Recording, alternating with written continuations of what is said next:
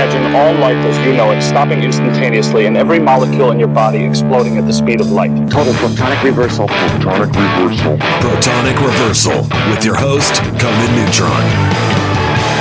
Broadcasting from a secret underground lair in Milwaukee, Wisconsin. A gigantic middle finger to everything that is rock about music, rock and roll, and corporate power. The thing is, though, if you don't laugh, you're going to go on a killing spree with sharp nails. Confidence of a hero or a fool. I wasn't exactly certain which. Could not be more professional. It's only one I choose to go my life to. That's okay. It means something. It means something. And take that away. You know, that's my take on it. What's yours? Protonic reversal. That's like a science thing, right? Indeed, indeed, indeed. It is a science thing. It is a science place. It is a scientific fact that we are all up in your face. It is time for the one, the only Protonic reversal. Welcome to it. And today, another stay-at-home edition of Protonic reversal. We have a very special guest, Ben von Wildenhaus. You might know him from Federation X. He has a excellent band called Von Wildenhaus. It is awesome, and they have a new record alert, everybody, called Everything in Flower. And I'm really excited to be talking to him. Sorry to have been such a harrowing effort to get you on the air, Ben, but I'm glad you're joining me, and I'm excited to talk to you, man. How are you doing? I'm doing good, man. Can't complain, I mean, same as everybody else, right? Yeah, it's... How are you doing is now turned into a disaster movie style level of exposition for a lot of folks. So, right, exactly. Yeah, no, for the most part, absolutely fantastic. Yeah. So, how are you dealing with quarantine? I know it was really bad, especially in Seattle for a really long time. But it kind of seems like things have gotten marginally better, as much as it has anywhere else, I suppose. Yeah, sort of spiking here again, but I think people generally know the drill. And now, we've been in it for so long, it's just sort of like, back at it, whatever. I feel like kind of lucky. I got, family, so I was locked in, but it's also worked out to be good. I have little kids, so it was a good time to be with the kids. They're missing their friends and stuff, but they're also really little kids, and so being with their parents it was good, and me being with them is good. So it was that part was great, and I know a lot of my friends were very lonely and very alone. Yeah, so not a great time to be like living alone necessarily, but or with crappy roommates or whatever. Roommate you can't stand or something along those lines. Yeah, totally. Or much worse, of course. Yeah, of course. So it's a weird time these days releasing a record anyway, but I mean, this has been something that's kind of coming for a while.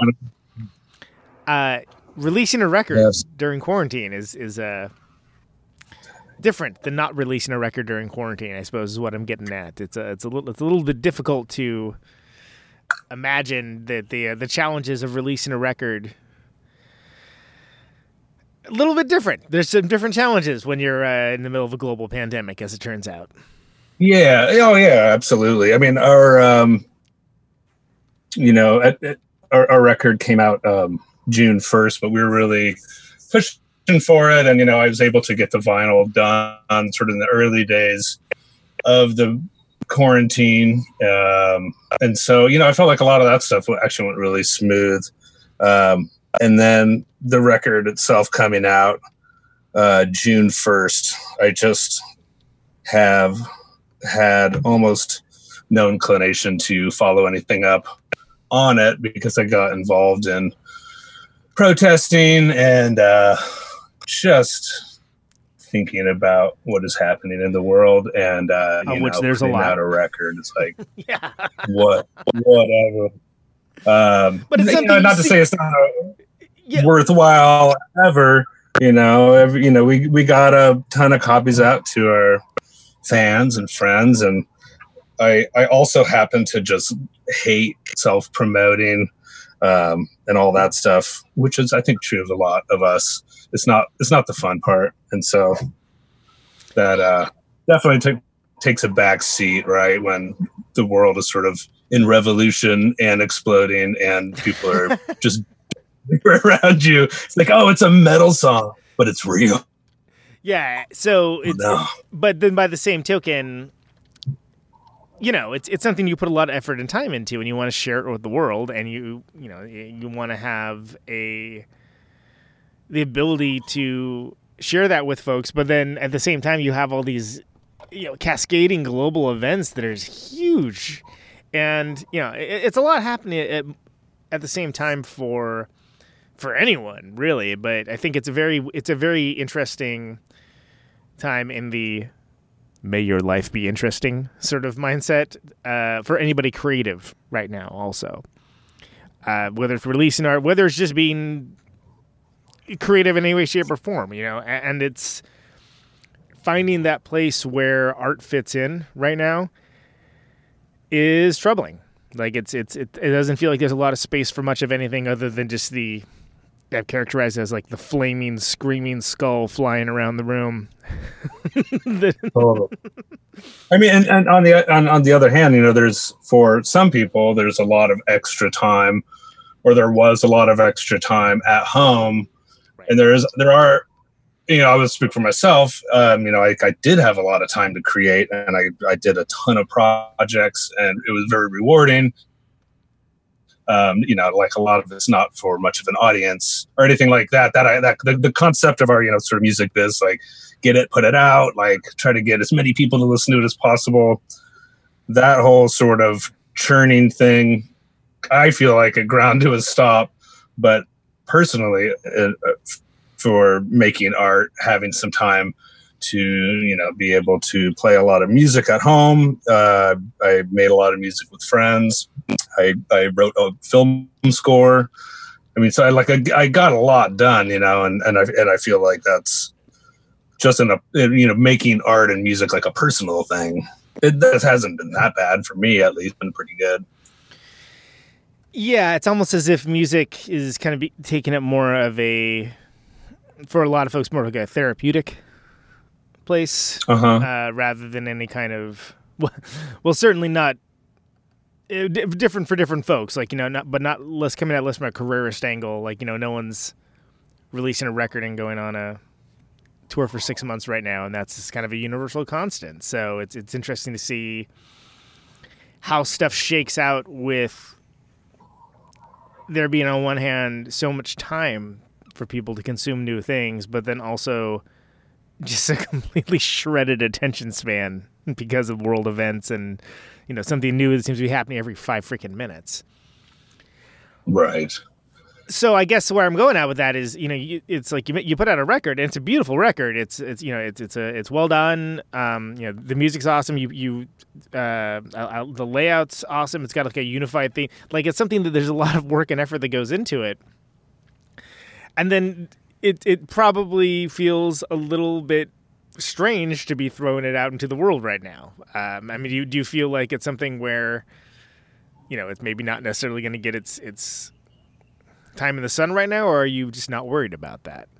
Yeah. I mean, for sure. I think every time you are putting out an album that you've worked a lot on, and I've always made, with both Federation X and the 3 albums I've made under my name, have taken my time with them, and right. And really just spend a lot of time, and it's nothing really prolific about my output, but it's consistent over a ton of time, and you get really excited. I think anybody does. You put the whole thing together, and you've worked with a ton of people, and you've got great mixes, and it's really exciting. And at that moment before it comes out, I think it's undeniable. Everybody would feel it's like, I just can't wait to get this out. This is a big moment. We invented this thing called music. It's amazing. Yes, right. It's incredible. If everybody listens to it the way that I've listened to it, but really, it is a big moment.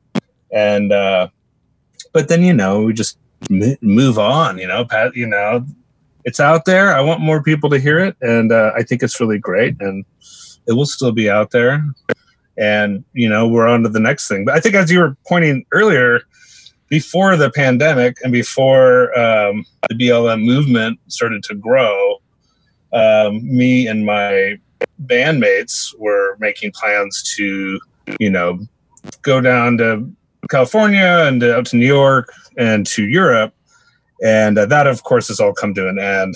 And now what we're talking about is not like, what live streaming event can we do at a Seattle bar or something like that? Which is fine. I mean, that's great. But what we're really talking about is like, let's get together, us, when we can and when we feel safe individually, and like play music, as you said, like on a therapeutic level. It's become such a personal thing now. Everything's turned so inward. I feel like now, for the five of us, or those of us who will be able to meet up safely, it's really just about like, I miss playing with you. I miss making that music with you. And so it's not in the grand scheme of things, that's like kind of a good place to get back to. Absolutely. And so, I mean, I think it's different for different bands and for different artists as well. For some people, active creation is very much a social thing. For some folks, it's very much a solitary thing, and it can be hard to balance that out when you're. And again, you mentioned, you're a guy with a family. It's not necessarily going to be first and foremost in your mind a lot of times. There's other concerns, like there's children that must be educated and things along those lines, right? But that said, I mean, from an outside perspective, and realizing that I haven't seen the band. I mean, I saw Federation X many times and enjoyed the shows over the years. But I always thought that there was a very cool unorthodox visual that you sort of developed with like this sort of talk show thing. It's like an arresting visual that makes for a great picture. And it seemed like there was an evolution of process to it that I was curious is how much of that was kind of figured out ahead of time, and how much just was like, oh, this is cool. Let's try this. Shoot from the hip situation. For the Ben von Wildenhaus stuff, it was definitely like he was playing solo a lot when I lived in New York a few years back, and so I played a lot, and I feel like I worked some with artists and some more like site specific installation stuff, and sort of responding to a room I was in. And then I don't know, I guess, it sort of developed into a character from there. And then when I moved out to Seattle, I started playing a ton of shows around Seattle, and I was playing in mostly bars. And again, with all of my friends, I suddenly was back with all of my friends from the Federation X days. Right. Because I'm from the Northwest. So I'm just sort of returning home and playing shows with, all super loud rock bands. And I'm playing solo guitar with like a sine wave generator and making noises with my mouth. And so because I suddenly switched from like these sort of like quiet art gallery kind of setups or whatever, or like listening to every note sort of nerd bars, to sort of loud drunk rock bars, I just started like kind of yelling at people more to get their attention. Right. To kind of get over just kind of a functional thing. Yeah. It just like, and also I think with any character, there is some amount of like, if it's an angry character, there is some amount of like internal rage being generated out. I have no idea what you're talking about, sir. Really fun. And then also it was just really fun to sort of create. I played shows for years, just me and the saxophone player, John Sampson, who's a composer in Seattle and an old friend, and who plays in Von Wildenhaus as well.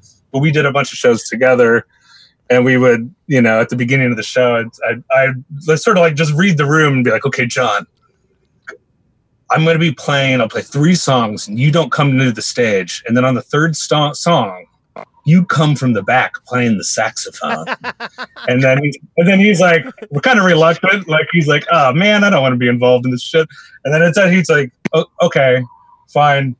And then in the third song, he starts walking up and he starts playing, and you can see that people are like kind of freaked out. There's a dude playing a saxophone. Yeah. And I like join them. I'm like, get out of here! Get the hell out of here! Stop playing! And I just scream at him through his whole solo, just yelling at him to like leave, as if he's been harassing me for months at these gigs or something. And so I don't know. Almost we like just sort of improvised that sort of bit of some kind. Absolutely, yeah. I definitely am guilty of Neil Hamburgerisms for sure. Lots of coughing into the mic and that sort of a thing. But yeah, to go to the talk show point. Go ahead. I was just going to say, just is speaking to that. It's the idea of being like, okay, this is sort of an intimate experience. It's going to be taken in a different way than like a big full format loud rock band. So it's something where you get to kind of challenge people's perceptions of what is a show too.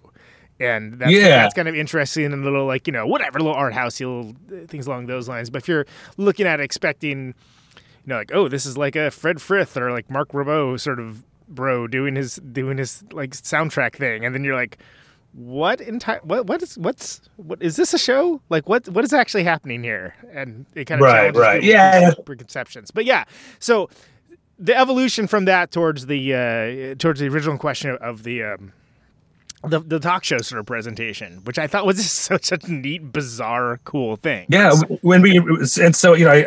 think once I started shifting to playing full time with Von Wildenhaus as the band in Seattle in the Northwest, we did a show at Psych Fest Northwest, and I had played the year before solo, and then so for this show, I set up a little tiny stage in front of the other stage, and we pulled down a projector screen, and I came out and played with a projection happening, and I played like 4 songs, so it really appeared as if the whole set was just me. And then like in the middle of the 4th song, in the middle of one of the songs, I pulled out like the remote control for the projector screen, and it goes up, and then there's like a full band behind me that joins me for the next 4 songs. And it was great. It was really great because at this festival, like almost everybody was on acid. Like, so everybody I knew that from the previous year. So I like, kind of leaned into it a little.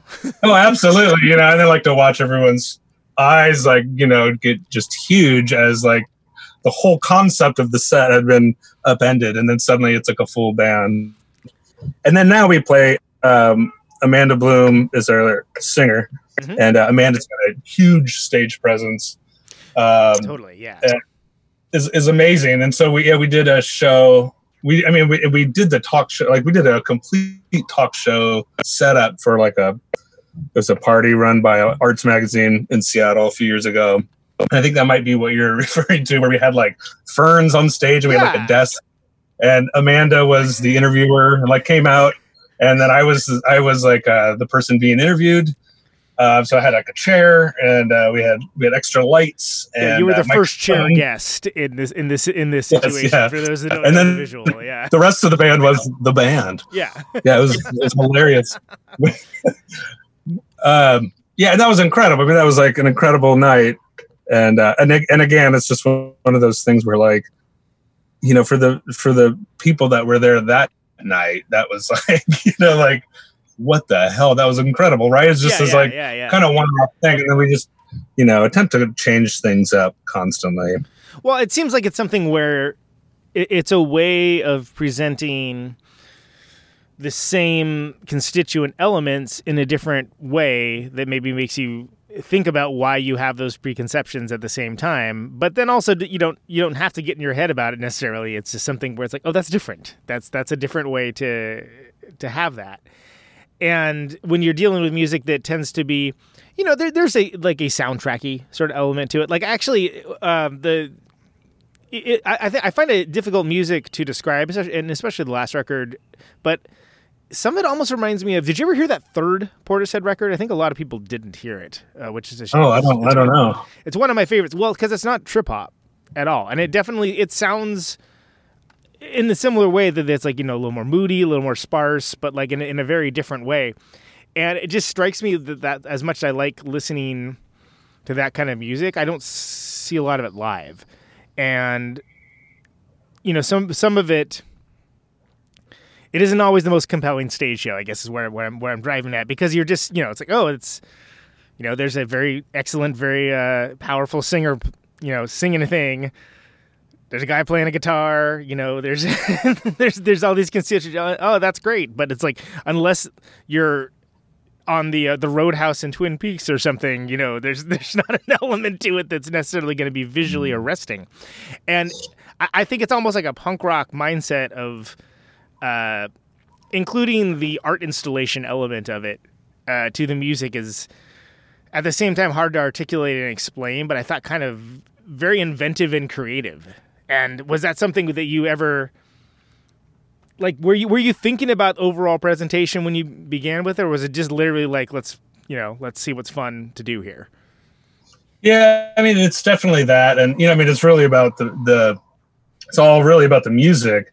But I noticed over playing for 10 years of that solo stuff, and then on into the band. There's moments where it becomes background music, and that's not. I don't think that's a bad thing. In certain situations, that's a great place to be in, but you don't. If it becomes background music at a bar where people are sitting with their beers and you've got a 35-minute set and they start spacing out, I mean, everybody can have a great moment sort of spacing out, but I could see that happening at moments. And then you don't want to lose them necessarily. Point in the song, in the middle of the song, I'm just like going to make the most fucking horrible noise on the guitar for like a minute straight. And people you see them like snap back into total attention, because it is it's like, all right, just like slap somebody in the face right now, in the middle of soothing them, so that they're constantly being challenged. I think that that's true both visually as well as sonically, but I think the focus is on the sonics of it. But the visual aspect is that I end up becoming kind of this angry clown character, compared to Amanda's complete super stoic, hyper stoic, composed. Yes, absolutely. So you get almost like an opera singer or something. Well, and it's I appreciate the fact that you're wearing a suit while you're doing this too, right? Like your situation where it's like, this is dress up music, you bastard. Like it's a situation where that becomes part of the presentation also. And especially, I mean, all the more visually arresting with the band, but even so when it was just with the oscillator and, the more small format thing. And it's something that I think when you come up through punk rock, like you associate it with like art galleries. And like that mindset that like people are just around and like at the thing, and they're at the thing tonight, and like maybe they'll tune in and out of the music like you mentioned, but with an air of respect. And it's harder to get that when you got drunk people around at a rock bar. It's not the modus operandi. And I've actually there's I think anybody that is playing music where you want people to focus on it. There are moments where like there are nights and there are performances where it works perfectly, and like the set is set up, everything's perfect, and people get totally drawn in for 40 full minutes, right? And they're locked into every noise, every movement, and it's great. But of course, it doesn't always happen. And I've like found that if you want that to happen and it's pulling away, like it sometimes works to just like literally yell at everybody and tell everybody to shut up and be quiet. And I can do it from a place of like we did it at a show where we were opening for a band for like 1,000 people. We were an opening band, and everybody just started getting kind of loud, and we had this great, really beautiful ballad that is like this amazing vocal melody that Amanda performs, and it can kill when people are like really into it. When people are, so anyway, just screamed at everybody, in a very angry way, told everybody to shut up, but also in a way where people are like laughing, right? Like they can tell it's funny.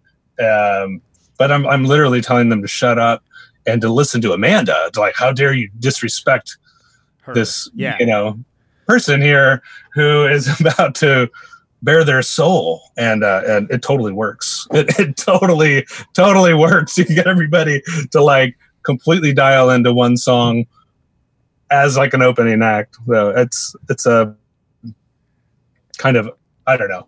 I feel like it's always just the theatrics and tapping into people's self-awareness in a way just that build it. Yeah. Yeah. And just, I mean, making it happen, telling the audience what you right. need. Instead of like, waiting. This is the moment in the set where like, this song is the best ballad ever. Like, you shut up and listen to it right now. And then they all do. And then people are like, that song's great. Yeah. The one that we all listen to together. Yeah. Totally. Like, I mean, and I had to tell you that. That's good. Beats like, being bummed about it and like, I wish everybody would listen to my music. No one listened to us and talked over the show. Yeah, exactly. It's something that you take the bull by the horns, so to speak. Right. And it's different than what I think music you play and Federation X, which is another kind of music that I totally enjoy playing, and I'm not playing that with anybody right now, but I would and will again.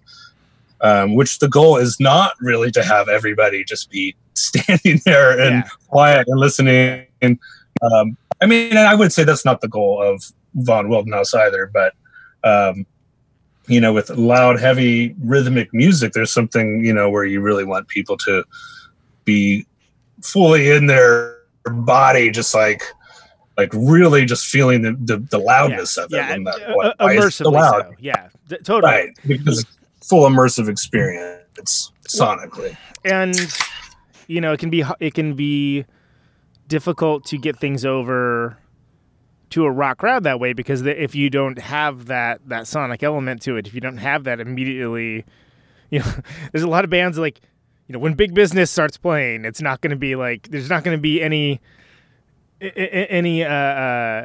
confusion about what's happening. It's a physical force that's like right there. But when you're doing something that's coming from a more, for lack of a better term, like cinematic place, where it's like it's a mood building thing, man. If you're in front of the wrong people, or if you're in front of people that just are not on the same wavelength, so to speak, it does require something to sort of like set the table, and it requires some kind of effort to get them where they need to be, even if it is just for like, as you said, like just a song or something, or just kind of, the punk rock thing is that like, oh, look at this pretentious stuff, right? It's automatically pretentious if it isn't loud punk rock. but that's the difference, is that, we've opened for Big Business a few times, and like, there is a big crossover in like a Seattle or Tacoma audience for those kinds of music. And it is because my whole band all did come up in punk rock bands, and now we're doing this completely other thing, but we have a similar mindset, and we're absolutely able to open up for Big Business. And it works. Like absolutely, and there's a continuity to it that's not maybe a sonic thing. But there's something there, as opposed to, like a really great, like if Red Fang opened for Slayer or something, like Slayer fans would still want to kill Red Fang, even though they're like the fucking great metal band. Like why is that? Because they committed the crime of not nobody being Slayer. Yeah, exactly. We're like, I don't know. In our scenes, I feel like, I grew up with, Bill's being as wildly different as possible. And I've, in Olympia in the early 90s, and I still always sort of, want that to be the case if I'm at a show. I appreciate it a lot more. I mean, it's punk rock as mindset rather than sonic hallmark necessarily. Absolutely. Yeah, totally. So with Von Wildenhaus, and then also with like, just the solo stuff in general, it kind of seems like it was sparked off of composition. Like, kind of like, it's sort of like, well, you're making these, like soundtracky kind of situations, and you're learning how to like express mood with these tools at hand. In some cases, very limited, especially when you're starting with just like, okay, it's just a guitar and then like a thing that a small device that maybe most people there would be like, what is that thing? What's that little thing making that noise? And using like almost like the 8 crayon set versus like the 64 crayon set of having different players and people do different things. Did you feel that, coming from a punk rock background, that like taking this walk down this avenue of playing music this way, is that something where thinking about it in terms of, music and paired with vision, is something that hit differently than it's, dudes playing riffs at each other's in a room? And what was that evolution like for you, coming at it from sort of like, working man's like loud rock situation to doing something a little more different?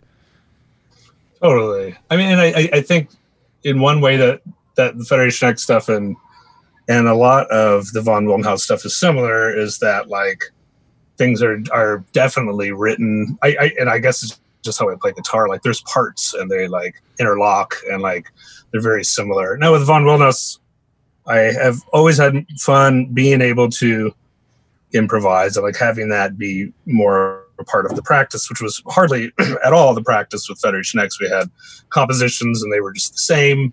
Very few moments where we would do something different than that. Tightly wound by necessity because of the palette of, it's right. For the lion's share of the time of the band it's just you, Bill, and Bo, and like if something wasn't doing the thing it was supposed to be doing, it just the plane wouldn't get off the runway.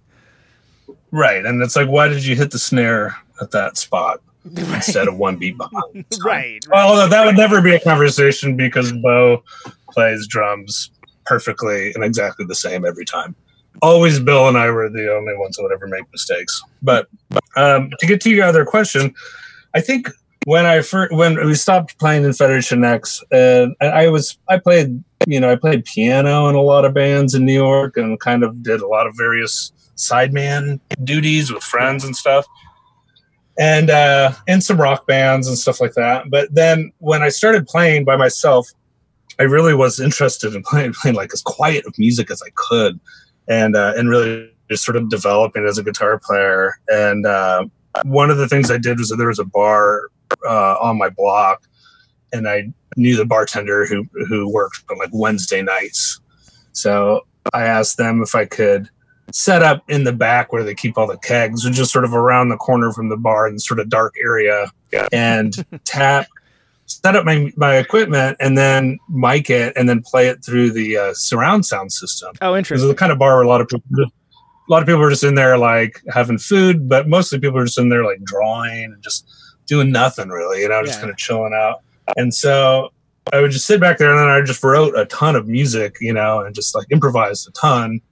And I was really into this idea of like being complete wallpaper music and like, what is that like where there's nothing to look at?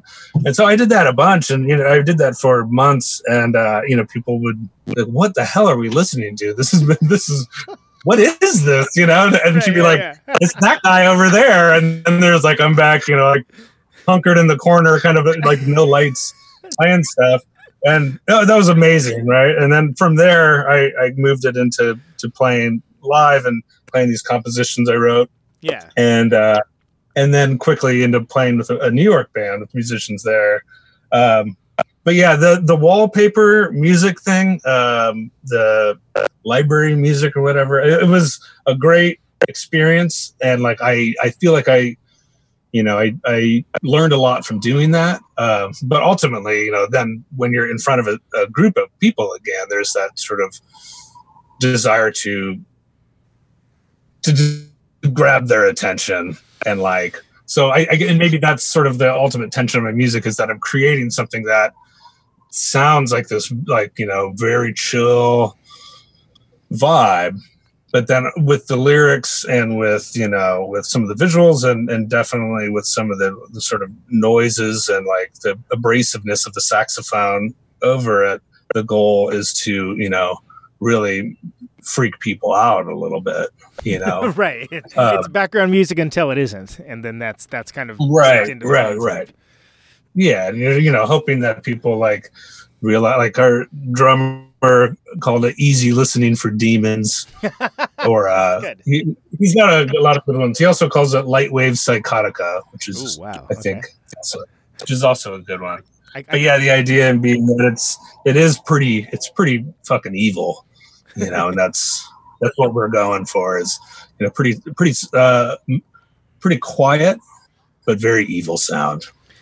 Well, then talk to me about, you know, that mindset permeating everything and how you translate that to record. Because as much as, you know, I love recordings and I love live presentations, but it can be harder sometimes for something with nuance to get through to an audience in recorded medium, just by nature of the fact you can't control the environment. People are listening on their laptop with, you know, no speakers attached to it. People are listening in these like really weird, like, you know, bizarre environments. So when it comes time to like making like this record, for instance, but like all of them, what kind of factors do you put in play to make sure that you get this idea across and build these moods with sort of, again, this limited palette that you maybe can't control, this externalized element? Sure. So the News record is the, you know, first record I've done with the Von Wildenhaus band of Seattle people.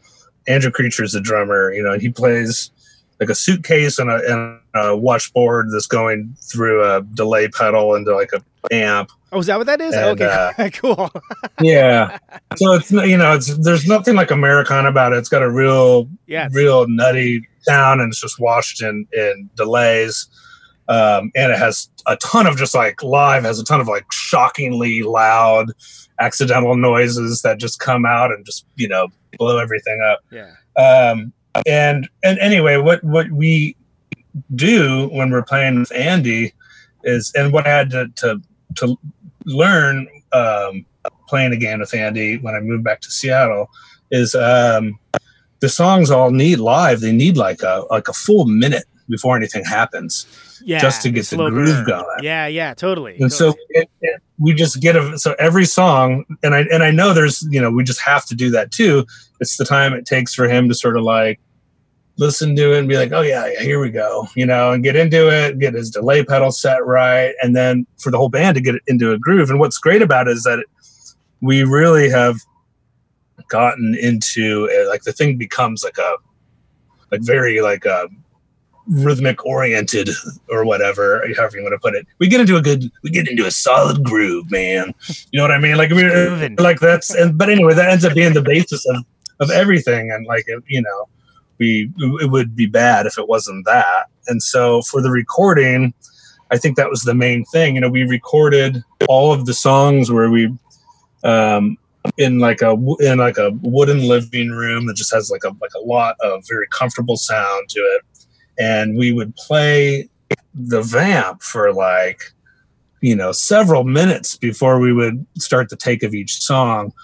And then on the record, you know, we cut right into the song or whatever. There might be a little bit of a vamp thing, but the whole, you know, everything's spliced together. Or like the opening song, that was like, you know, that was like a 16, 17 minute long jam.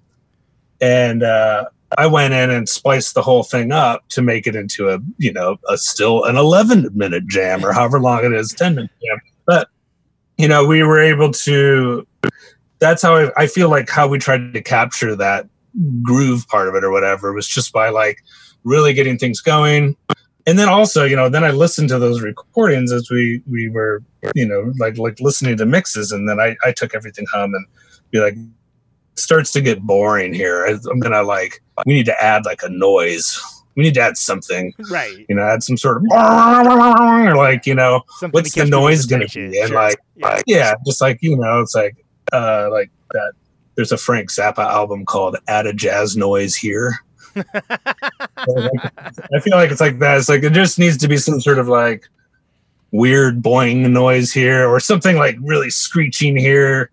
And, you know, we're all able to add that sort of stuff through like weird guitar shit or stuff at home, percussion or synth. And then, the final thing about your question about how do we try to get that across on a laptop?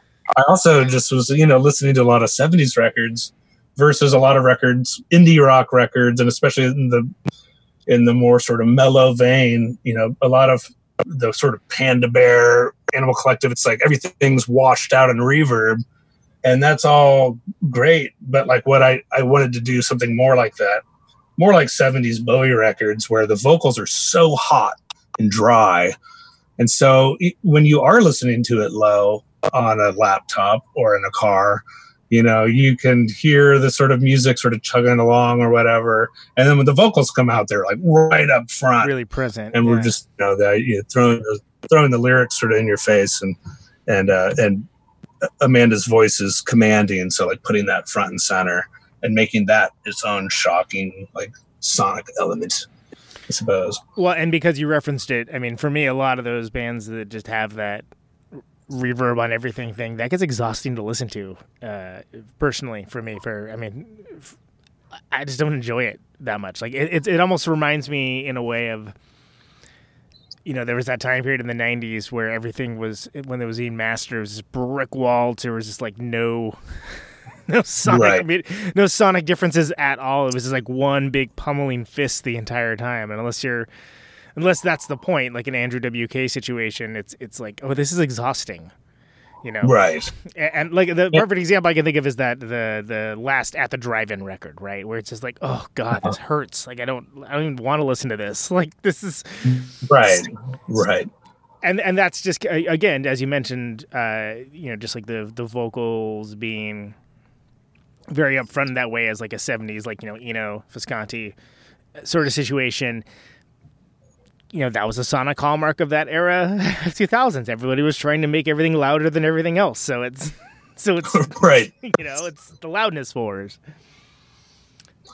Are those over? I guess I'm sort of, are the loudness wars over now? I mean, it seems like it's for my taste, the records I listen to, it seems like there's fewer of them that are painful to listen to. So maybe that says more about my taste than anything else. But I think everything now, and this is a larger conversation, but like, Spotify has its, preferred methods. They have little like tutorials of like, here's how to make your music good for Spotify, which is, which is, that's definitely a thing that's happened. I certainly have thoughts about it.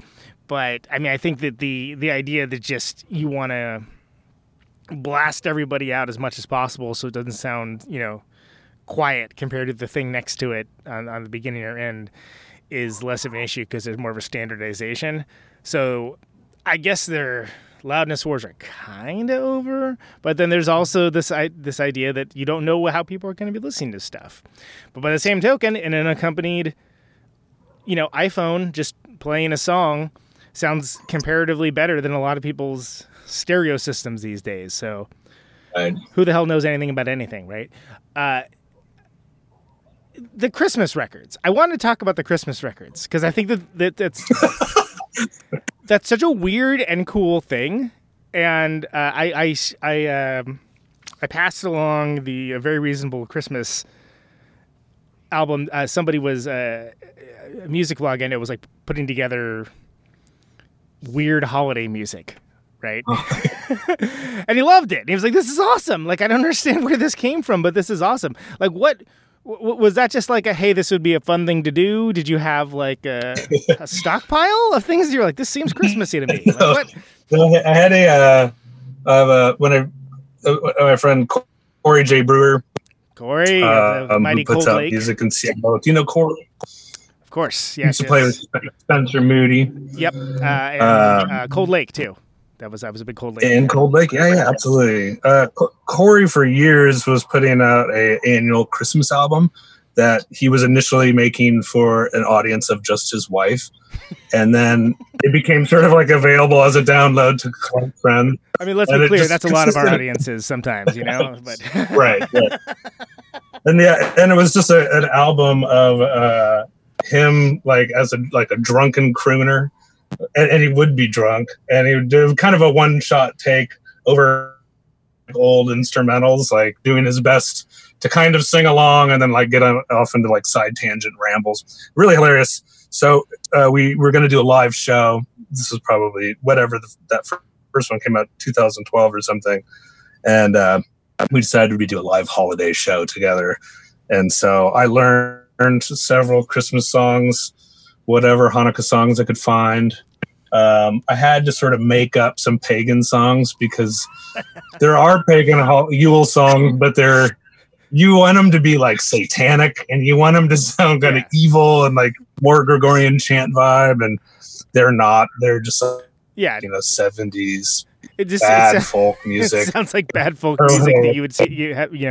Go get your tinctures and your supplements too at the holistic store, right? At your local Wiccan knickknack shop, right?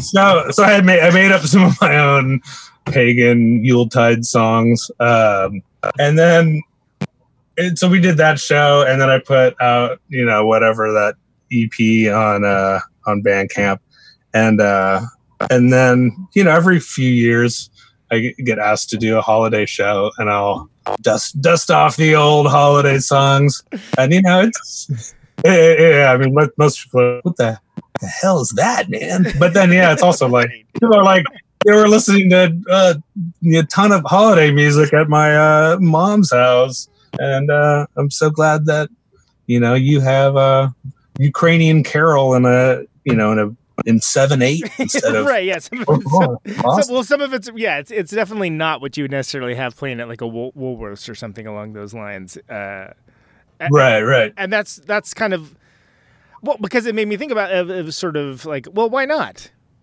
Why wouldn't there be something like that coming from like a weirder place and for folks? Yeah, and you can totally slip it on at a holiday playlist, with the parents and the grandparents, and my mom loves it. It's great. Well, and I'm glad I remembered to mention that because I always it's something that doesn't really exist for me until the holidays come by, and I'm like, oh yeah, I always forget about this.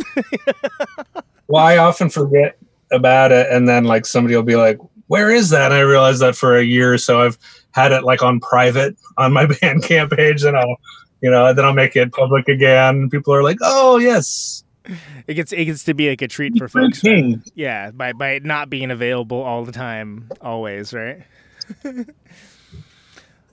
So okay, and I do want to talk about. So it does kind of seem like there's a lot of New York in, especially obviously the early stuff with the origination of the music.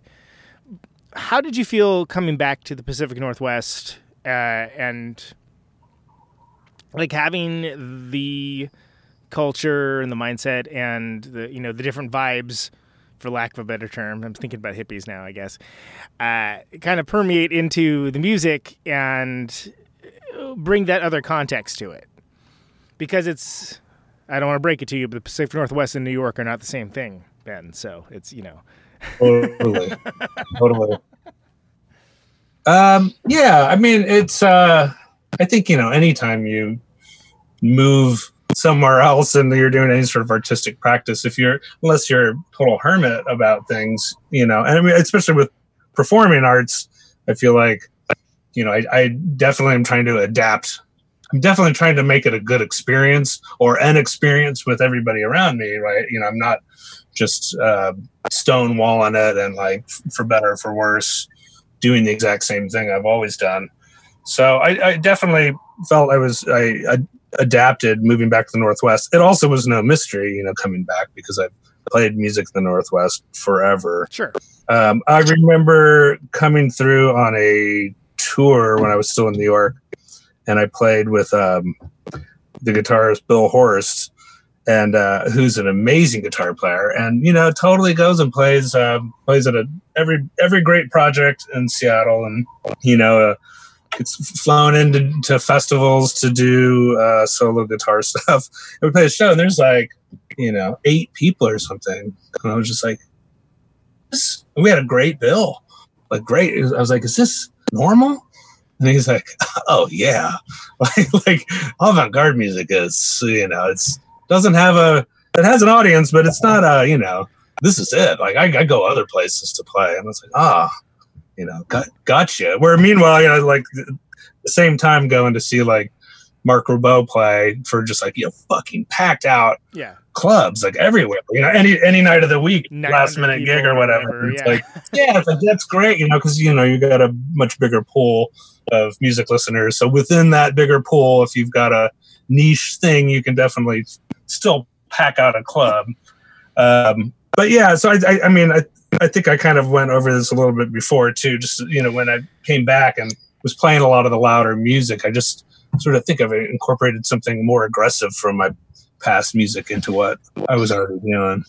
Totally. And a lot of that I think comes from when you're coming up from that background and you have those tools in the tool chest, so to speak.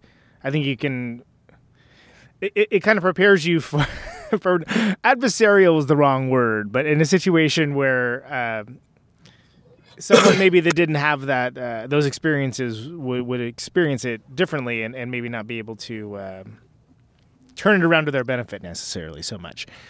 One of the first things when you first came to my attention was with the record with American Folk Horror, the Tim Green Federation X record, and one of the first things that I noticed about Federation X at that time, I was like, oh, this is a band that's very comfortable with who they are.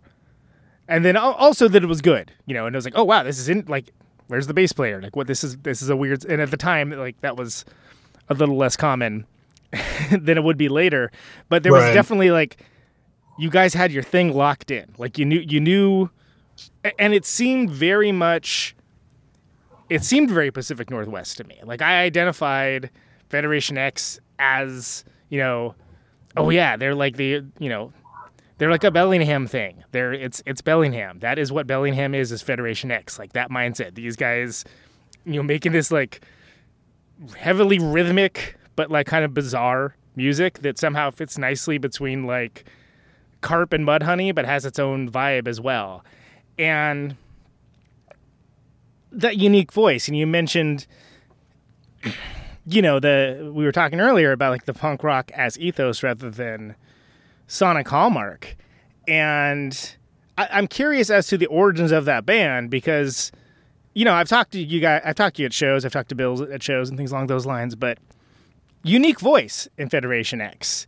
And obviously you're much younger men there, but like who were you looking to kind of like put you on a path? Or did you have anyone to kind of put you on a path? Oh yeah. So Bo and I went to high school together and we played music together in a band called the Teamsters with Ian from Japanther and another buddy of ours. Japanther, wow, yeah. And so we all went to the same high school. We had the punk band and we played with like Unwound and Carp and Kicking Giant and Irving Claw Trio and just this wide array of great bands in Olympia at the time. And Bo and I just loved Carp and Ian. We all loved Carp so much. We were just a few years younger than them. Yeah. They were like, whoa, they're like 19, They're like, whoa, this guy's like they're having so a worldly and that's seasoned. So cool. Yeah. We were like, 16. We're like, wow, that's so rad. And we loved their band. And Bill was friends with the Vaneks, like Ian Vanek and his family from Yakima, Washington. So he would come out, him and all the people from Yakima would come out and see Carp, see Unwound, see the Yo-Yo Go-Go's and stuff like that. So we actually got to know Bill when we were all 16, 17, 18 years old. And then ended up in Bellingham a couple years later, all of us. And Bo and I have always had some project happening, whether or not we're playing. Like we got some idea, and picked up with Bill, and we were all on a very similar, wavelength about music, and kind of coming, from Yakima and Olympia and ending up in Bellingham, but definitely super Northwest.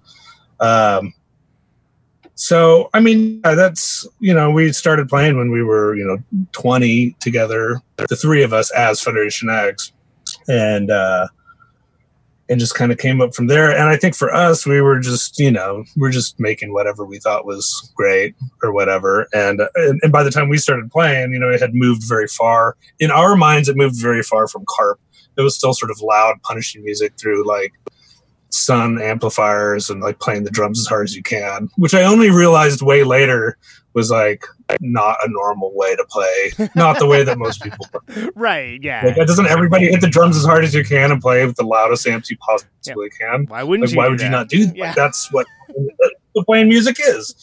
But yeah, so I think we went into some different directions, but it definitely very much in that category. And I said Carp, and we loved Carp's humor, and we loved those dudes, and like our high school band toured with them, and we just thought they were hilarious, and we just loved their style and loved that it was not serious, but yet the music was really amazing. Yeah, the music was serious, but the sort of the approach to it had a fun vibe without it necessarily lacking in seriousness. Right. Yeah. I mean, and growing up with that, and that was pretty true across a lot of the people that were playing music in Olympia at the time. Maybe that's not true, but yeah, I think a lot of people did not. There was really an aspect where, like, the sort of rock star thing was a very bullshit front to put on yourself to go out and play music in front of like between 50 and 150 people. Like, you're a total asshole. You're like acting like a rock star, and that's a fact. That's like not even that's just like it's just true. And so I think anyway, we were way into that, and then of course Unwound as well was one of my favorites of all time. monumental to all of us in the Northwest, and I think also in the Northwest we had so much music happening there, and also including stuff happening in Seattle, like you said, Mudhoney, and when I was in like 14, I loved Gas Huffer more than anything, and like go to all these cool all ages shows, Seaweed, and there was so much great stuff happening and Olympia was such a robust scene and kind of a center of a scene that, interestingly, like we had blinders on to a lot of lots of scenes in other parts of the country, which I didn't really start to notice until we started driving around the country all the time. Right? It's like go to California, people are like, you don't know Hickey? I was like, no. They're gonna out on the East Coast, like, listen to Yo La Tengo all the time. It's like, no, they didn't come into play that same show in that basement in Olympia that we used to go to. Right. Well, and that's something where I think Federation X kind of came in at not the tail end, but nearing the tail end of before the internet kind of made it all one big homogenous thing. And it's something where there's upsides to that. Like, it means like, okay, any weirdo making, and I mean this as a compliment, any weirdo just making a record now has the opportunity to have their stuff heard around the world, like, immediately. Yeah. But by the same token, you lose a little bit of those sort of more colloquial regional experiences and things where it was like, oh man, in Green Bay we had such an amazing show, and like we got to make sure we play Green Bay next time, and then right, and like it being like this idea that you can build something for yourselves almost based on happenstance, like who happened to be at the show at that time, right? And so for me, like, I came into it, I was very much, I mean, Federation X was a product for me, like from the outset. I'm like, these guys are, I love what it chugles. I remember I was like, I don't. It's like you don't see much like loud, heavy rock that chugles in this way. And I was just fascinated by the whole. Like, I'm like, is that like a baritone? Like, what's going? There's like bass strings, but like not like what is actually happening here? But you guys seem so unique in your voice and propulsively put forward that it sold it, and it wouldn't have worked if the songs weren't good. And that's something where, again, because I had that early exposure, you guys were like who I thought of when I thought of Bellingham. You were the reason why I wanted to go tour to Bellingham. I was like, oh man, that's where Federation X is from, and like, oh, let's go play the 3B Tavern, and antics would then ensue. And I always thought it was fascinating that all the records through the growth and development kind of seemed to have their own vibe and their own thing you guys were doing. The first one was Tim, if I remember correctly. Second one was Steve. No, wait, because there's that first one that's the we recorded it at the college, like a self-titled. The self-titled one, yeah. Right? But so American Folk Horror was Tim Green, and then Expatriate you recorded with Steve. Is that correct? Yeah, Expatriate. Yeah. So it occurred to me that like, okay, you had this evolution for your sound, and all the records like had their own vibe and their own voice, and it always, to me, coming out from the outside, I was like, this is going to be the one that everyone catches onto and gets into. Awesome. This is it. I'm so stoked for this. And then it just kind of seemed like, for whatever reason, the timing, well, in some cases was very piss poor. Just the world kind of went another way. Like, well, American Folk Horror was like 2001, if I remember correctly. Yeah. Right? Yep.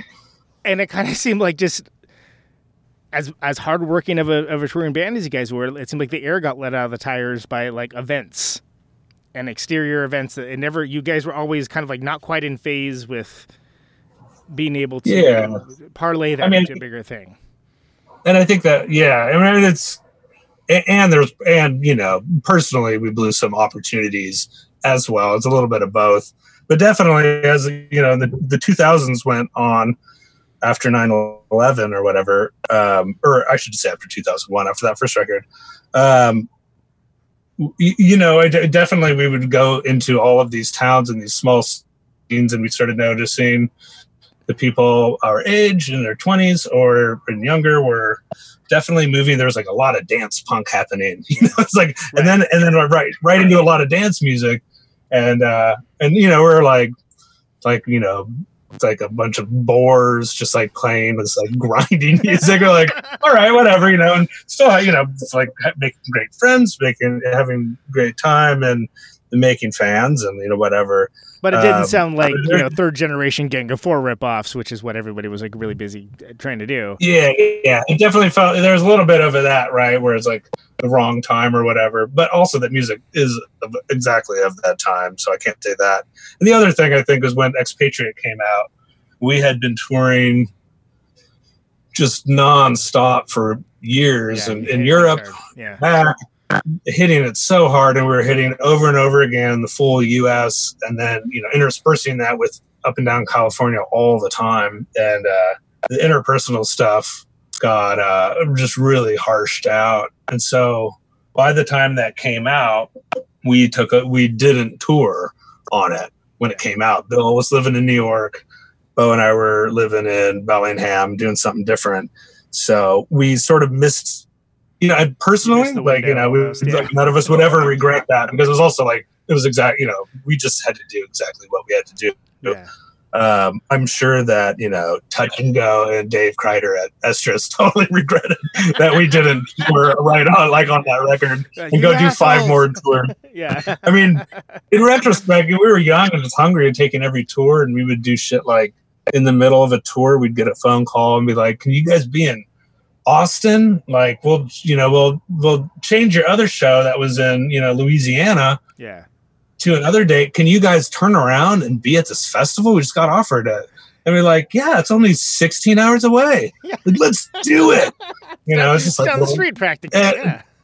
Doing shit like that all the time. And I feel like that was our approach to touring. And what, you know, in retrospect would have been better is to have pumped the brakes a little bit, written a record, and do what, you know, people say you're supposed to do, is then tour on the record instead of just touring incessantly and then, you know, recording a record while you're on tour and then just totally burned out. So, you know, we didn't really play much after the record came out for long. It was a while before we finally went on tour, and, you know, that definitely didn't help getting that record out and about.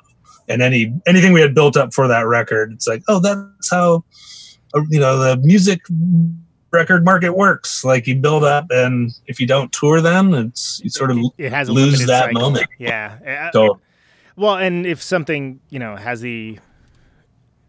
some stuff catches fire and becomes something that you know, people discover new every year, but if you're trying to do it as a sustainable model of like having like the live band along with making the records, if you don't find a way to lock into that flow and that timeline, whatever that happens to be, if you're misaligned or out of phase in that way, then you're not ever really going to get the benefits of it. And it's a shame, because I think that Expatriate's a great record as well. I still listen to that record to this day.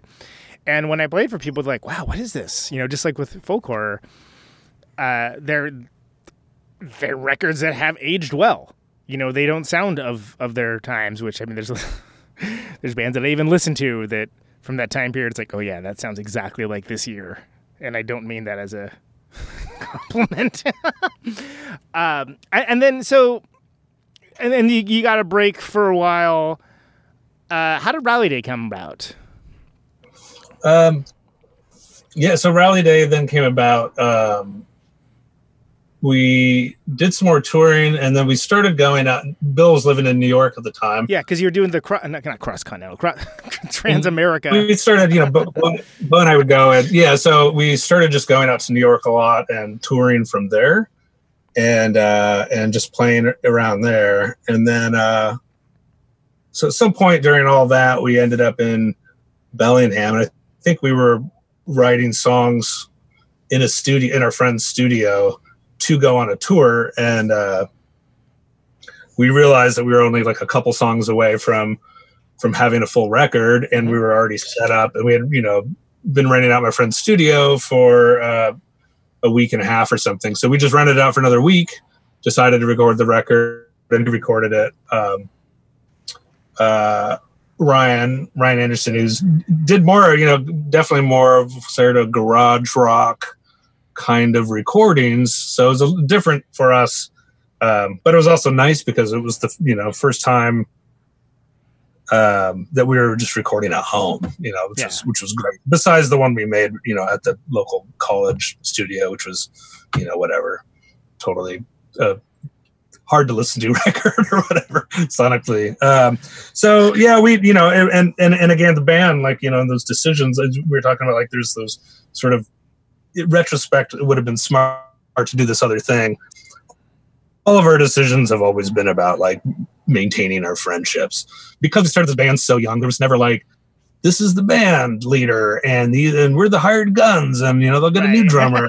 Yeah. We all write songs together, and we didn't know any different than that. And we were, like I said, friends from high school. So that was, even when we would argue or whatever, the most important thing is that we were like maintaining our like friendship. And so like that break we took needed to happen, right? Like we needed to not go on tour, or else we definitely would never have like been friends, like who knows what, but like it would have been a horrible time. And so by the time Rally Day came around, we were playing again a lot and having fun. And so that album, I think, was just like a lot of us having a ton of fun and like and getting back on it and writing new stuff. And we were playing, we had several songs at that time where like I played through both amps and Bill just became a solo lead singer, which made those shows. And so for that whole period, we toured a lot, and Bill's out in the crowd, and it was great. And we went back to Europe, and ended up also in Tel Aviv around then, did a series of shows there. And and so it was the music was like a lot funner, I think we were just like really, really amped up, and anyway, yeah, that's that record. Yeah, and then I saw the tour too, and it did occur to me that the Bill puts down the guitar and becomes the front person thing was like, oh, this hits a little differently now. Like this has got like a different vibe. Like it had like a very and it wasn't a thing like, oh, he's doing a Jesus Lizard thing or anything like that. It was just like, oh no, this is hitting differently. And I think I remember you had Josh from Dog Shredder playing second guitar for you. Oh yeah, that was around the that was around the 10-inch. I think it was that tour. I think it was like, was it the Covered Wagon still, or was it something different? I'm trying to remember if Josh. It might have been whatever the Covered Wagon became. It might have been Cherry Bar at that point, or I don't remember. It was the Covered Wagon, and the Covered Wagon was great and beloved by all, and then they changed it to something else, and that didn't work, and they changed it to something else, and that didn't work, and then right. So. So then we had a minute where we did a single. We wrote some of these songs, and again, Bill was, I can't remember. Was that the only? He was kind of back. Was that 10-inch? I've got it somewhere. Yeah. And so we put that one out and did a West Coast tour with Josh playing guitar, and we played a bit around the Northwest with Josh, and then up and down the coast, and then and that was great. We just taught Josh from Josh Holland from Dog Shredder, and what did Dog Shredder become? Wild Road. I was just gonna say Wild Stallions. It's like it's definitely not Wild Stallions. But that's Josh might actually appreciate that. I don't know. But yeah, Wild Threat and freaking amazing player, great dude. Absolutely, amazing player, awesome dude. And it was great because he was super into it, and he just I just watched that movie with my kids. I loved it. Great. I like that we both went for it. I don't feel so bad that I wasn't the only one that immediately thought of Wild Stallions. Right. But yeah, it was a great moment, and then Bill was just out in front, and we wrote some new songs with Josh, and he's a different kind of guitar player, and he was able to play Bill's songs but change them up a little bit, and so it was great. And then we got back, and like the week we got back, I moved to New York. And then we played a little bit here and there, but that was around the time we stopped playing for a while. Yeah, there was a cessation of Federation X activity for a while, and then 2007 we stopped playing, and we played like a Josh Vanek, the Mighty Josh got it. Yep, went out played Total Fest. I'm trying to remember the radio station out there. KGBA, yes, sponsored us to come out 1 year and play, and which was great. And we played Bellingham a few times and played in New York a few times. And then we did a Monotonics tour. I guess we every few years we'd start playing again and write another 7-inch or something like that. It was kind of like a more of a low power settings for what the band was at the time, but definitely kept active in a sustainable way.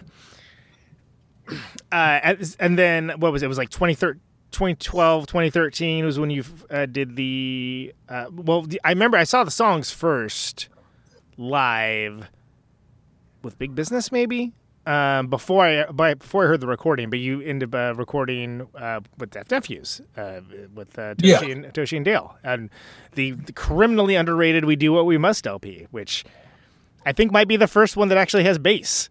On the record, at least. It does, yeah. I overdubbed the bass on the whole album. Yeah, and you're just like, we could have been doing this the whole time.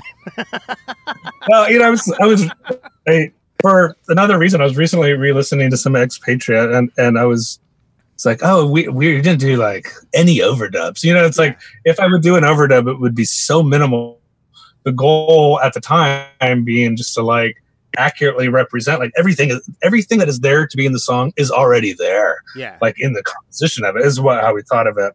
But then with Death Nephews we were like, let's bust out that piano, let's get and then like, yes, of course, let's put bass on the whole album because it sounds awesome. And we played some shows, just a handful after the album came out with Hosey. I'm so pissed at myself for not seeing that. Yeah, because I've and it was very few. We played a festival in Portland. What is it called?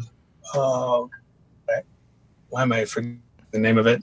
Oh, it's a great festival. Anyway, we played a festival in Portland, and and shows throughout the Northwest with Hose, and that was amazing because He's a great bass player and is a super awesome person. Yeah, just an all-around badass, just an asset to humanity, and then a great player as well. And it finally had that one thing that people were telling us was missing, and we were like, "Fuck you!"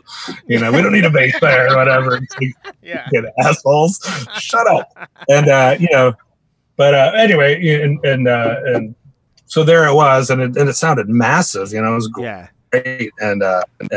That was incredible, but then we pretty much stopped playing after that. It kind of almost seemed like at the time I was like, oh man, this is like a whole different Federation X chapter. That's awesome. Like coming out from perspective. Well, I mean, I think I knew you guys at that point, but like just coming out from the perspective of as a fan. And I think that was a great match too, with like Toshi just being like, he provides a environment it makes you feel welcome to experiment and try different stuff. And I'm trying to think. There was even there was like the one song with like the first hook on it is like an oscillator or something, if I remember right. Right, yeah. And I mean, I think as far as maybe, like song-wise or sound-wise, like I think people generally might go to American Folk Horror or Expatriate, but I think as a fully realized vision, it almost kind of seems like that's the go-to Federation X record. And it's the best recording. I mean, the recording is so great. Each song was realized so well. Like we had sort of everything mapped out ahead of time. I mean, we always did have things mapped out, but I feel like, at that point I had recorded so many albums with different people, and Bill knew exactly what he wanted to do with the vocals, and Toshi and Dale are so great, as you know, and they're just so creative and so great at capturing, like, and we had never worked with a producer before, right? So both of they actually produce a record, which is something that Steve Albini does not want to say he does and doesn't. Yes, and Tim either. Tim Green would. I mean, he probably would produce a record now, but I don't know his stance on it. But it definitely was sort of like, let's make this sound rad. What you're doing sound rad. Yeah. So that album does sound amazing. Yeah, it made you sound more. It was Federation X, but more, and it was something where I don't even know if I would have expected that from you guys necessarily, especially having like seen some of you play some of those songs live. I'm like, oh yeah, these songs are cool. Are they going to play Southern Comfort?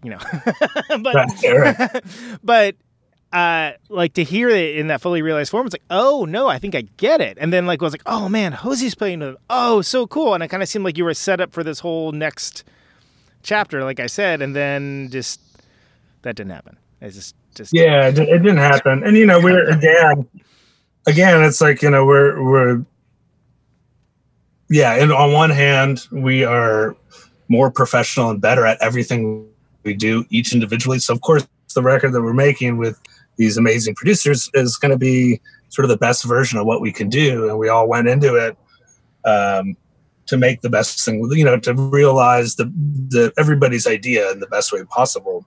But also our lives are, just more complicated. Yeah, there's more factors to it. There's more elements. Right. As opposed to when we were younger and we would just, literally just quit whatever job we would have with the drop of a hat and just go to work forever. So, now, I mean, it's like Bill was working on films and, I've got my own projects going on and a family. And so I work with Bill, on a weekly basis, sometimes a daily basis, making music for his films. Yeah. So, I'm getting texts from him right now about a project that we're working on. Right. And it couldn't, it couldn't be better. It's like, and Bo doesn't live far from me now. And we have maintained those friendships over the other stuff. And I think that is an important thing for all of us. And that has always remained the most important, is to support each other and our goals. And now our collaborations, Bill and I's collaborations are making movies together. And, which is kind of amazing. I mean, especially and we're working on our third feature-length film together right now. Right. Which is incredible. And, Bo and I still write music together, albeit in more of like an emailing things back and forth form for now, but we'll probably play together again. Yeah, so I mean, I guess that's where I'm sort of driving at, and again, I think it's important to mention that everyone has their own lives and their own things that are going on, but to still have that friendship, to have that that friendship that extends into a sibling-like nature, like a brotherhood almost, right? Absolutely, yeah. I mean, do you guys consider Federation X like a closed book at this point, or do you think you could like pick it back up at some point if a situation? Not that anyone's doing much of anything right now. Don't get me wrong, but right.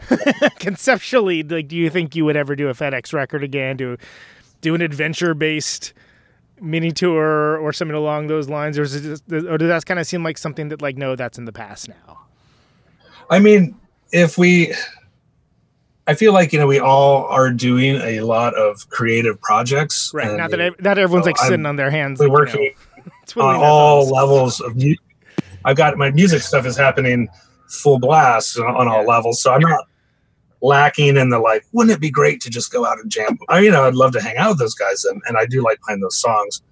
But another thing is, even since, ever since we started playing, we definitely are known to pull out a something from Southern Comfort or whatever way after the fact of that record. But we also we never wanted to tour and play without writing new music. Yeah, it always seemed like it was very focused on whatever you guys were doing at that time, with the exception of maybe throwing in a Charlie Jackie Freedom Pride. Even when we went out to play Total Fest, at that time we hadn't played for a few years, and the way that we decided that we wanted to do it, rather than being this sort of like legacy act, like coming back together, because it was around the time that everybody was doing that stuff at all festivals all over, big bands doing that. We didn't want to be like a small, like Northwest version of that or whatever. So, we sat and we wrote songs in New York, Bill and I, with Bo, and like sending stuff back and forth, and got together in Montana, a few days early, and figured out how to play the songs and did it. And every time we've gotten back together again, we've never, even if somebody offered us a show, and then the goal is like, well, then we should write some new song. Yeah. Yeah. Because why would we just go out there and do that same thing again? We've all got. Well, go play the hits that never were. Yeah. Yeah. Right. Yeah. Well, and I mention it not because I feel like there's any there's anything wanting in your current work at all, but just again, I can't stress this enough. I feel like Federation X is just kind of a band that stuff was always just a little out of phase, like almost. Oh yeah! Like over and over again, but has this incredible catalog that's actually aged fairly well. Like I feel like the songs still kick. You could play it for someone now, and people are like, oh wow, who's this band? Great, this is awesome. And in a way that, again, that's the idea, right? When you're making a record, you don't necessarily want to make something ephemeral and that's going to be instantly digested and then moved past. So I don't want to like belabor the point or anything, but I think it is something that it would be a worthy band that I could see you guys like, in 5 years, like, making a new record and like doing some cool stuff, and like it being like, oh, what is this going to look like? I bet it's going to be fantastic. And like taking all that you've learned with the film scoring and taking elements of that and like finding a way to translate it that no one has thought of yet into this new way. And I'm a fan of the band, but I think it's an interesting story because it's almost like a documentary that doesn't have the end written yet. Sure, yeah, right. You know what I mean? Where it's just like, there's certain narrative like hits and like and certain, I mean, come on, you do film, you know how this works. That like it's almost like, oh no, right. that last act hasn't really come together, like whatever that is. Like whether it's the was it Anvil where they go to they play in Japan or whatever. Is that right. The right one? There isn't that like and again, that's movies, right? Like it's not necessarily something that happens in life, but there to me it always seems like there's like a missing FedEx denouement or last back half of the 10 minutes of the movie. right. Yeah, no, I can see that. And also I personally like I feel when I'm digging into a band's discography, I like to go towards the end of their active period. Like, yeah. I know a lot of people love the early, like, it's all about the early stuff. Like, I really love seeing what people that have been playing together for a long time, what's their weird late record? Like, what's that all about? Yeah, I often find a lot in those sort of situations. I mean, and for me, the case in point is that the last Unwound record, that leaves you inside you. It's like, that is incredible. And when it came out, we played some shows with them, and I heard it, and but I think at that time I was like, I just was such a big fan when I was younger, and loved, you know, a ton of those records, and grew up with all of those records. And then, you know, as time went on, and like I listened to that Leaves, you know, I listened to it every year. Yeah, you know, it's an evergreen record for sure. Yeah, absolutely. And every time I dived into it, you know, I listened to it repeatedly, and like it's. And to me, that's just, you know, this like amazing product of having played together for so long and developed a sound for so long and developed a recording style and developed all of that without really ceasing. And what does that look like after 8 years, 10 years, now to, I guess, 10 years. And so what does that last record look like? And that's kind of the best case scenario version of that. But I don't know. I'm a big fan of the late era stuff. So I should say that, you know, I agree with you. Our last chapter is going to be the best one. That's going to be your Leaves turn inside you that you guys get together and make. or it's just like, and then Ben died, and then we found out his secrets. Yeah, but he faked his death, and then he came, you know, like whatever, like so the manufacturer behind the music drama, right? That right. I wanted to also mention. I love that the what is it, the second record, the one that's the just like the one you have that's just called 2. We have like it's the Professional Band was the name of the band. I thought that was the most I was like, that's amazing. Like that's just like from a nomenclature perspective and someone clearly having fun with the form. I was like, the Professional Band blew me away. I was like, that's genius. How come no one's done that yet? That's amazing. Again, you know, we've talked soundtracks quite a lot, and for good reason. I do want to talk about that one a little bit because there is almost like a. I think people overuse David Lynch as a reference. I do too. Yeah. And I get it a lot, but I understand. What I love David Lynch to death, but I feel like when people say Lynchian, they usually mean one specific thing, and that isn't the thing that I mean when I say they mean a Mark Frost TV show. Right, exactly. Right. And it's more the like the use of tension in that, and mood building with it, and it's something where. What year was that? That second record was what year? That was 2014, 2015. Where am I off base on that? 2015, yeah. So,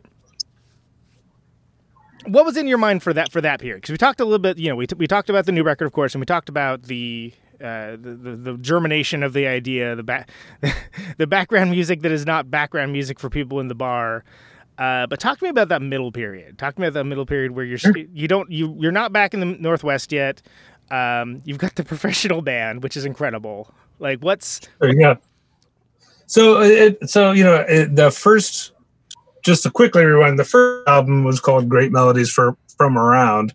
Great Melodies from Around. Yeah, which is also and that great. Record was all recorded like a 50 square foot studio. It's all me, and it's just like the idea was that it sounded like found cassettes and like lost broken records, and then the broken record sound becomes the beat and the whole thing, you know, then it becomes like AM radio and it sounds like you're dialing some sort of 70s station. And that was the whole idea. And the whole record's seamless, right? Like it never stops. And so I made that album and put that out. And following that up, I got together a band. The person I was working with who put that record out was like, we got to get, you got to get a band together. And so I just sort of, the people I chose were my favorite musicians, and that were around me, and like absolutely professional. Like that was the thing. Like I couldn't even use that name ever again because they were seriously so professional. The pianist, Denise Fillion, was finishing up her doctorate in piano performance. Wow! So a doctor they're super. Yeah, the actual doctor of the doctor. He's a doctor of piano. Yeah. The bass player is a doctor of history, but also a very competent studio musician who, has performed on a ton of, total studio cat guy. And the drummer, Anthony LaMarca, has his own career and also plays like War on Drugs. And it's a total studio dude and a professional touring musician. So getting that group together to play those songs from the first record was the impetus to write the second record. Where I was like, I can write anything on sheet music, which I'm not great at. It wasn't a practice that I had with Federation X or whatever, but I kind of knew how to do it. But I was like, okay, with Denise, I can write, or with the whole band, I write out sheet music for them. It's like, all right, what can I do with a band that can just all sit there and look at it and just play it? And so the songs I had, I just arranged like that. And it was the sort of experiment, like what happens if you have like a total Studio Cat band, and then there's just this sort of like weird element happening over it. Right. So that was sort of the element. Who would be the weird element in this case? Yes, right. But it's kind of the Steely Dan method, right? Where you just get like the best contract killer player. Yeah, right. And they lay it down. Yeah. And that band was incredible because, again, it would be so minimal. And unlike Von Wildenhaus, that one would be so minimal, but with a ton of space, kind of like a low key Booker T vibe. Totally. I can hear that. Yeah. Absolutely. Things were dry and like bass and drums were so locked in, and Anthony, who played drums, would often, play no more than like a tom and like one cymbal for a whole song. Minimal. Yeah. Absolutely. And he played for years with Dean and Britta and did a similar sort of thing in that band, which is anyway, incredible musician. He's got a ton of albums out, plays with everyone. But that was the impetus behind that record, was to see what we could do, and I got Clara Kennedy, who is a professional violinist and a great singer, to sing on all of side one. And side two is the singer-songwriter Scott Matthew, who's another person I play shows with in New York, and he's amazing and has, it's like a great career. And I was able to say, like, would you come into the studio and record the song? So the album actually is a mirror record, which is something that I feel like I explained a lot around at the time. And I spent a ton of time making this true. And it's such a weird concept that nobody cares about. But if you look at the grooves on the record, grooves are identical on each side. They look like... Yeah, it's got a... I'm blanking on the term, but it's where it's like the... Not synergy. What am I thinking of? Where it's the same on both sides. Symmetrical. Yeah, it's totally symmetrical. So the whole side one, it's like the first song is 2 minutes and 37 seconds, and on the other side is part two of that song, 2 minutes and 37 seconds, and all of side two has Scott singing, and all of side one has Clara, and both songs end with like a ballad with actual vocals and text. And we played around New York a lot before that record came out, but as we were recording that record. And that was, it's great. And Clara played with us a lot. Scott played with us a bit. And that band was incredible. And, I've played with that band. Professional band, yes. Professional band. And, and subsequently, after moving back to Washington State in 2012, would still return and play with that band. And then I guess, working with Clara on the next record, my concept of the next record was like, oh, I just have to have a whole record full of like ballads with a singer, and that's what I started working on for Von Wildenhaus. And we found Amanda, and, that I wrote all obviously songs amazing. For. Yeah. I mean, and again, there's certain hallmarks that people always use when it's sort of moody music with like, a powerful female vocal presence that aren't always the most accurate, but they get used every time, right? Like, that people think of your Beth Gibbons, they think of your Julie Cruzes and things along those lines. And I think that's more because of a limited lexicon of examples to pull from than it does from any actual sonic hallmarks. But I mean, it can't be overstated that, these aren't punk rock vocals. Right. Like she's coming from a very like, you know, powerful place with what she's doing, and Amanda's pronouns are they, them. Oh, okay. I'm sorry. So they're coming at it from this real powerful place, but it's not even though it has all this power and force behind it, it doesn't sound forceful. Like it just sounds. There's like a quiet authority to it, and I think you might have mentioned like opera earlier, right? It's almost has that mindset of just having that that stately presence. It's like right there where you're like, huh? Like and Amanda talks about Klaus Nomi. Klaus Nomi is a great example because that's coming. Sometimes working in rock medium, but yeah, it's absolutely That's a specific thing that Amanda talks about. Like, did you ever see the Klaus Nomi? Which I think is. I think it's Saturday Night Live. Klaus Nomi with Bowie doing "Man Who Sold the World." God, so good. And you're just like, what? Like, if I saw that when I was a kid, I would have been like, what's going on right now? This is amazing. I mean, I saw it as an adult and I thought that, but really, if I thought it as a kid, but yeah, she's got that same. It's got that same, that same presence and that same kind of like thing that.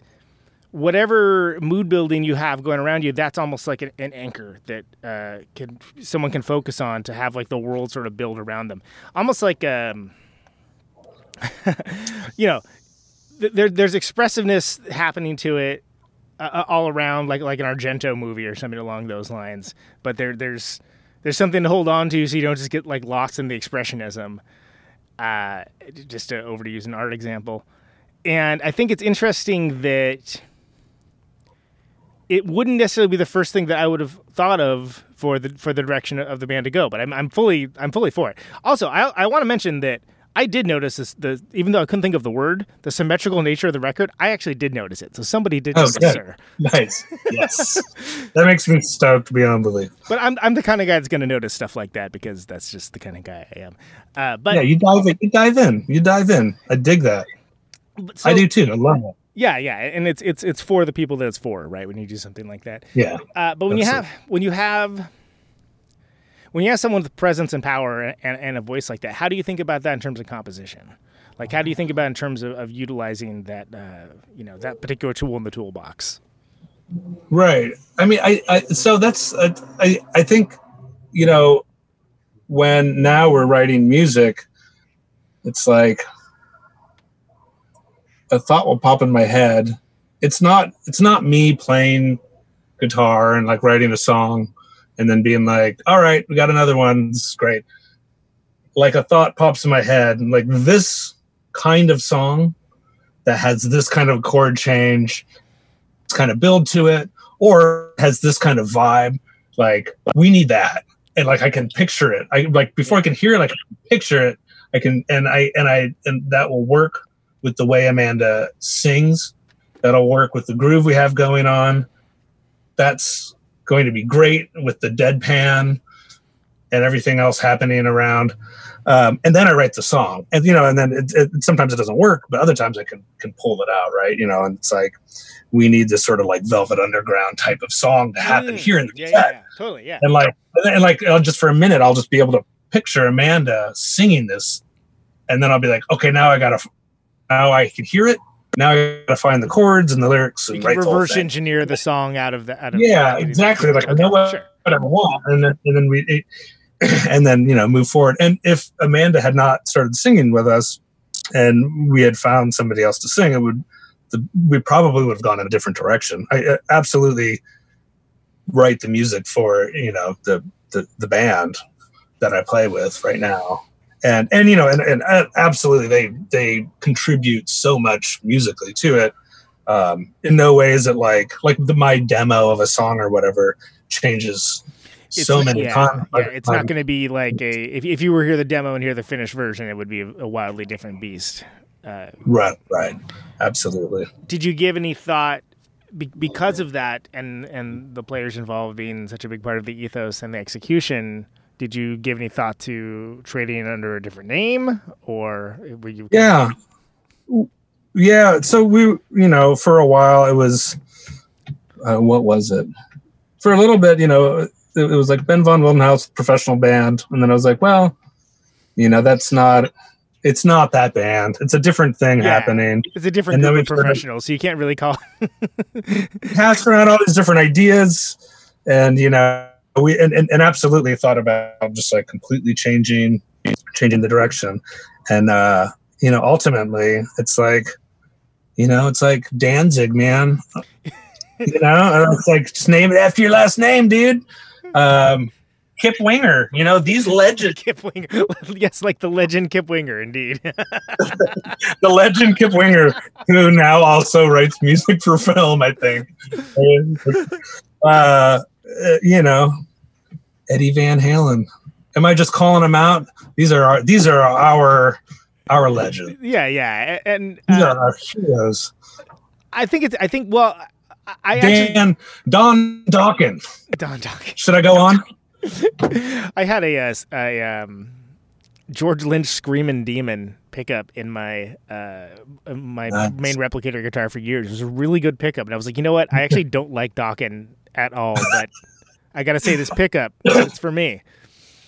Nice. That's a story about pickups. Anyway, but I appreciate this stick-to-itiveness of like, no, this is, you're imbuing the essence into the name, and I think that's, not from like a 360 deal personal brand situation, but even though there's been these different iterations of it down the line, I think it works because even if you're not necessarily this Svengali like figure, you're guiding everything. Like you're the captain of this particular ship, and there's no illusion about that. And I think that's something that makes sense, and I think it works, and I think it's something where I appreciate that's the flag that flies under, and I think that there's a certain respectability, for lack of a better term, for that. So makes sense. And I see it as a natural. I mean, maybe not predictable, but it is the natural outcome of the other two records. None of those three records sound anything alike. But they definitely all have. Everyone has its own vibe, and that's why it almost can be difficult to describe to folks because of that. Because people have that. Is this the same band? Moment where they're like, is this the dude with the oscillator? Is this the same thing? Is this the guy with the Christmas record? Is this the guy with the professional band? Yeah, right. But they all are different aspects of it, and I think it works within the larger dynamic of what you're doing. It's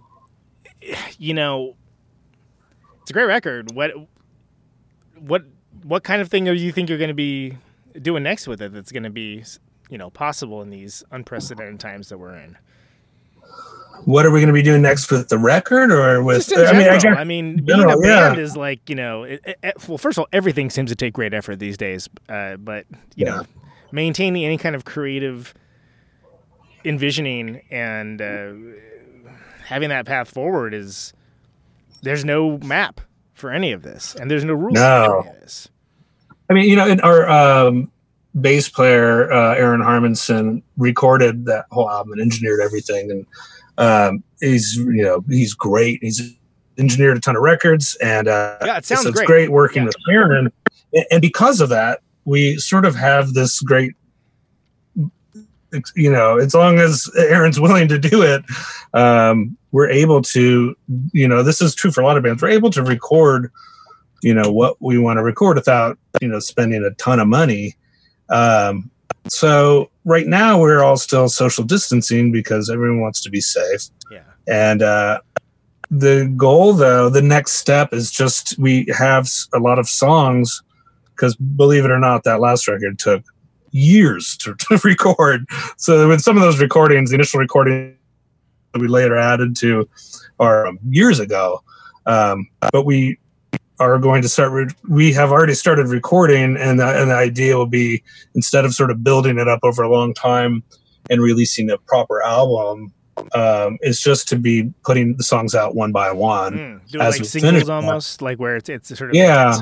Yeah. I mean, we have some songs that, I feel like were written lyrically a couple years ago or in the last 2 years. And it would be good timing to get them out now. And as far as, recording the band, like I definitely feel like, when we're out and about playing something live a lot, you want to capture that there's a sweet spot, when it's still fresh, but it's also, everyone sort of figured it out, or we've changed things and we've had a chance to play it a lot. But not so much that it's, no longer like it still has life to it. There's an immediacy to it still. Yeah. Yeah. And I feel like you got to record a song when it's like your favorite song. Right. And then, you know what I mean? And then if every song was at the moment you captured it, your favorite song ever, I feel like that's a pretty good way to have an album, or like I said, we'll just put them out one by one. And if at some point we compile that digitally under its own thing and like, that's now an album, or, make another vinyl record, we will. But, I think that's now we'll just sort of, we'll be working on that. Because the touring thing right now is not a thing. Yeah. I mean, the good news is you don't need to be touring to make some, what was it? Lightwave psychotica? Was that what was the, the terminology? I mean, it's something where you're almost making music that's very easily consumed now because people have the time, like where like maybe they would potentially be impatient. Other than the fact that, again, flaming, screaming skull flying around the room 100% of the time, always. But it's an interesting record, man. I'm for it. I mean, I'm glad we got to do this, and it's great talking to you about it. Should people get it through the Bandcamp? Like, where's the? Yeah, I mean, it's on all the other. It's on all of the digital formats or whatever. I appreciate there was a COVID discount. Like it was like. Yeah, totally. yeah. I mean, and I should remove the COVID part. It's just a sliding scale. Yeah, so I want people to have it, and I appreciate the reference. I mean, what are you gonna do? Ignore it? Like, I mean, come on, it's ubiquitous in everyone's life. You're not ignoring it. Well, right, and it's like putting a record out at a time where everybody has lost their jobs. I'd rather, if somebody really wants it, to be able to buy it, and anyway, so on Bandcamp is where we're selling the vinyl, and the digital is available there, and all the other normal places you would find places. Yeah. Ben, it's been great talking to you, man. I guess the last thing I always do when I talk to folks is more of a general question. You can take it however you will and answer however you like, but it's just why do you do what you do? Oh God, I think it's just that, like, I don't know what I would do. I don't know how to not do that. So I'm just constantly doing it. I feel like I have a lot of music to make, and I always will. And it's, and as we were saying earlier, it's a social thing too, right? So like, playing live music is the way that I see a lot of my friends, and those sharing those moments of playing live, and like that sort of musician to musician moment or whatever, like is something that I just value so much, and it's part of some of my best friendships. So my band now, as Federation X, is some of my oldest friends. I've known everybody in my band. Everybody's from Bellingham, and they all live in Seattle now, but they're all from Bellingham. And so I've known them all forever and been playing with them forever. And it's about, having that social moment. And also, I don't even know how to I don't even know how to stop. Right. That makes sense. Well, I'm glad that you're not stopping. So it's a pleasure to talk to you, man. It's a great record, and I hope people check it out. And I'm always looking forward to hearing more from you. Yeah, thanks, Conan. It's been great talking to you, and I feel like I've been listening to episodes of your podcast here and there for the last year, and so I feel like we've talked a lot, but I actually haven't seen you in a while. I even think I've had a conversation in like 8 years. I feel like, yeah, Conan. Like I feel like we were just talking. Yeah, I listen to Conan talk all the time, but it's great. I love your podcast. I love what you're doing, and it's great conversations, and it's a blast to hear people I know talking to you. I feel like I'm just sitting around, like hanging out, listening to old friends. Awesome. Well, thanks, buddy. I appreciate it. Well, I'm glad that I'm glad we made this work, and sorry for the scheduling hassles on my end, but no worries. I don't have much to do. Was there any specific song you'd like me to play you out on? Did you play Drones? I was going to. Well, I was going to throw that. Under it's got a curse word. I cursed a lot. It has one curse word. I guess that doesn't matter, does it? That's fine. It's fine. We'll play it out on Drones. How about that? That sounds good to me. All right, brother. Stay safe. See you, dude. Be good, dude. All right, here we go. Drones. Von Wildenhaus. Radio Nope.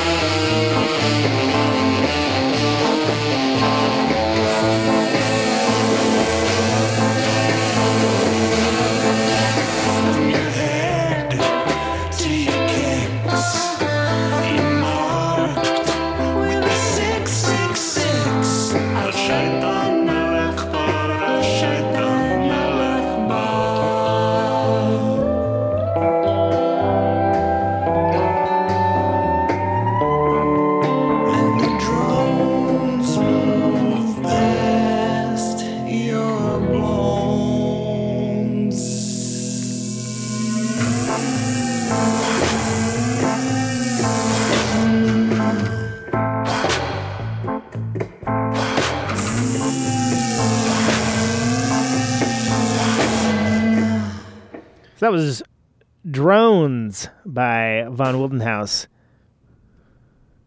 off of the record Everything in Flower that just came out recently, as I mentioned.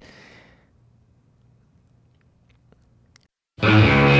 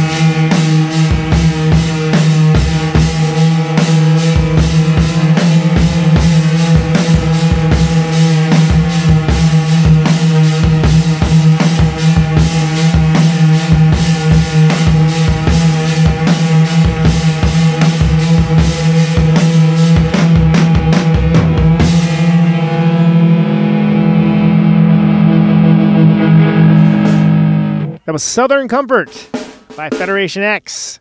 Something old, something new. Is this thing on? That's off the American Folk Horror record. You can get that on Bandcamp. I think you can. Can you hear me now? Or wherever you find your musics, wherever that may be. That was great. Love that dude. Wildly creative individual.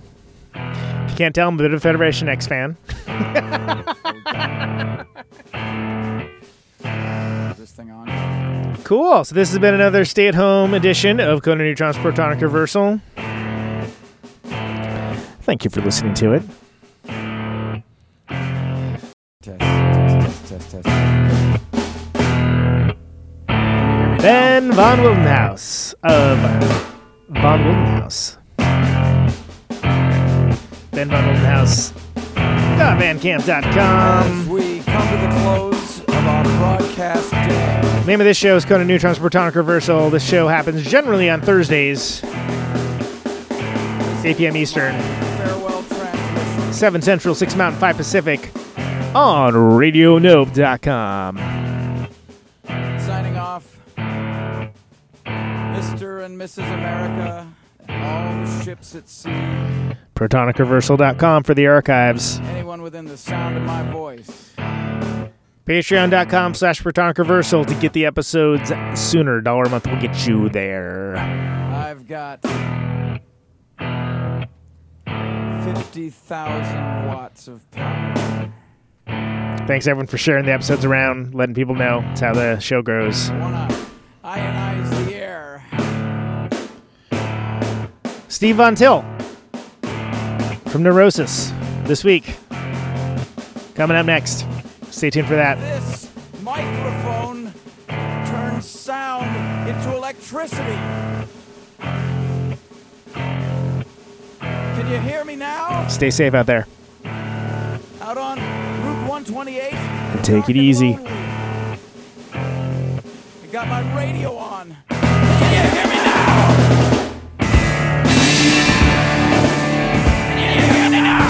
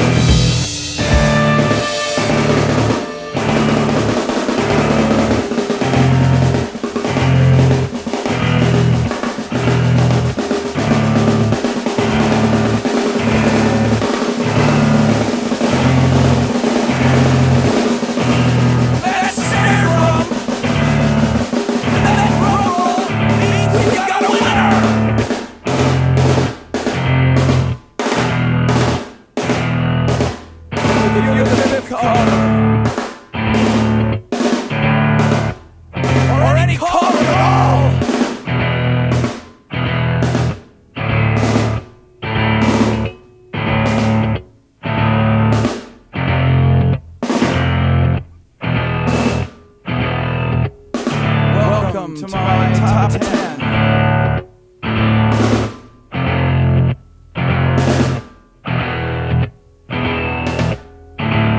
I'd like to thank our sponsor,